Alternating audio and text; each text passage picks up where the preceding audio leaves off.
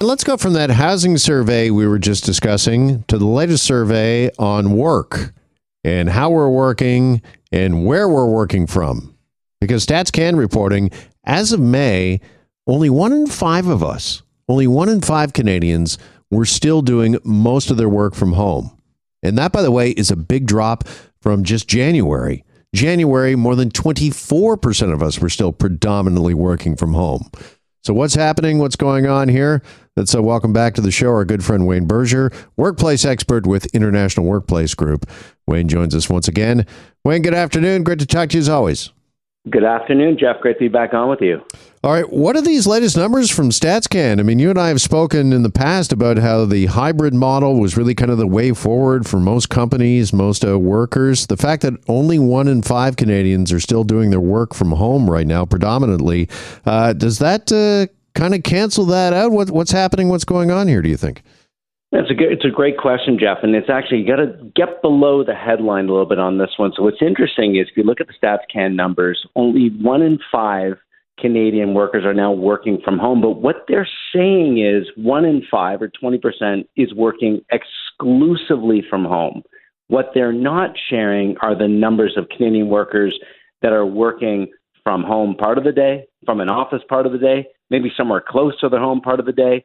That whole flexibility, that hybrid movement that continues to grow at an accelerated rate that's driving greater change in how and when people are working. So the numbers of Canadians working in a flexible way is actually on the rise versus just being exclusive from home, which is 20%. And I think that number will actually continue to drop in terms of those individuals working 5 days a week from home, probably drop down to anywhere from 10 to 15%, because that's actually where the numbers of Canadians that want to work exclusive from home, it sits at around 11%.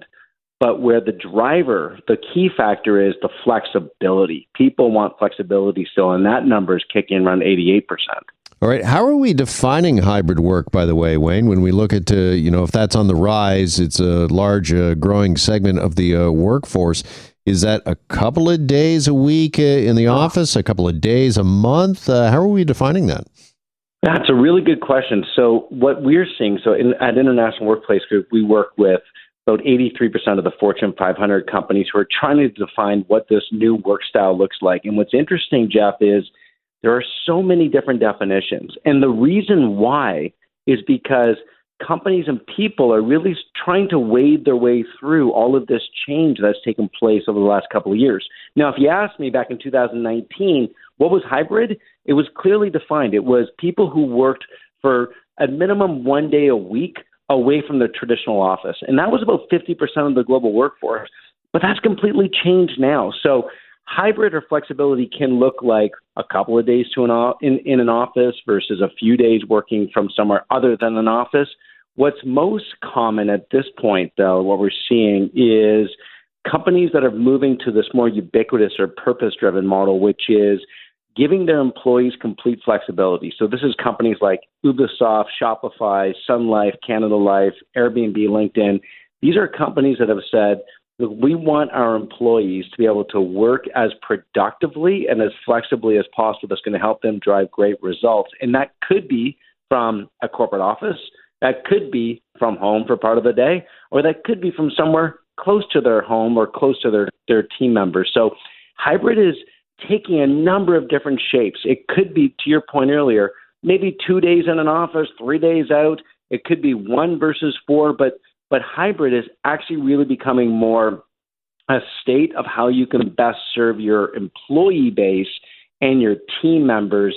And that is really moving to this real push towards complete flexibility, a purpose-driven work model where space doesn't always have to equate to exactly what people are trying to accomplish each day. They build their day, and then they work at a location that makes most sense so they can drive the best level productivity and the best level engagement. All right. Is one of the potential pitfalls here, downfalls, Wayne, is that we are setting up or building tension into the workplace between employees who don't want to go back. They don't want to go back to the office. They don't want to go back to the way things were, and those who are there in the office and now. And how best can companies sort of manage that? It's a really good point because this is what we're seeing now. There's a real level of contentious environment that's starting to build within companies that are trying to institute a flex model where they ask people to come in certain days of the week. What's happening is team members that are coming in for their prescribed days of the week are joining meetings, and in that meeting, half of their team member group may still be on a Zoom call or a Teams call. So they're asking themselves, well, why am I coming in to this physical location on this day when half my team doesn't have to? I could have saved my time and just frankly also my money that it cost to commute and to head into an office, et cetera. And I could have saved that valuable time and money and been able to work from somewhere that's more remote or flex. So we're starting to see this come to a head between employees, and employers really have to take the time to figure that out, to ensure that they're speaking with their employees, they're speaking with their team members, and they have an environment in which people will have the ability to work that provides them the best way of working moving forward. So this is really starting to come to a head.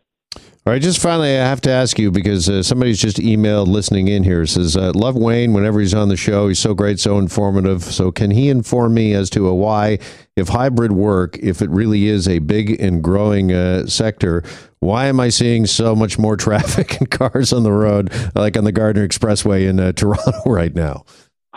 I'll tell you what, the day we figure out that answer, we will... I think we're going to be in great shape because I actually can't understand it either at times, believe me. So there's no doubt we have to, that's the next mystery to solve, I promise.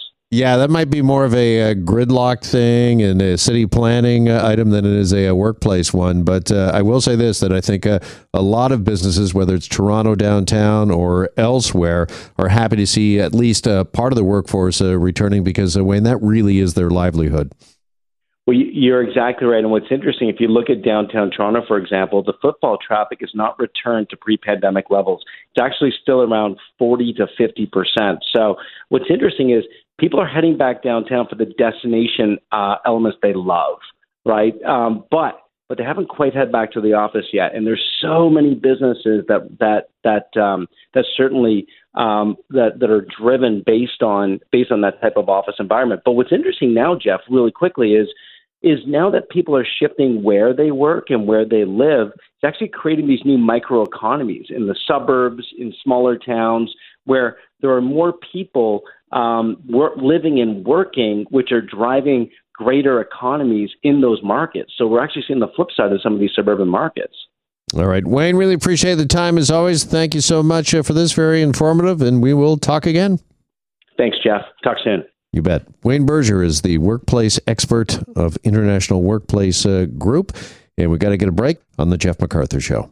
Hi, it's Shauna, and I might be a bad parent because my kids think French fries are vegetables. Hey, it's Ryan, and I might be a bad parent because I went out for wings when my wife was in the hospital after giving birth. Johnny here. I might be a bad parent because in my house, the tooth fairy gives pocket change. But we're not alone. Len emailed us and said his 6-year-old daughter's Tarzan moment going from love seat to lazy boy by curtains made him more proud than any dance recital. And Andy left his 2-year-old at the rink. All right, guys, I'm sure we're not alone. Like Andy's kid.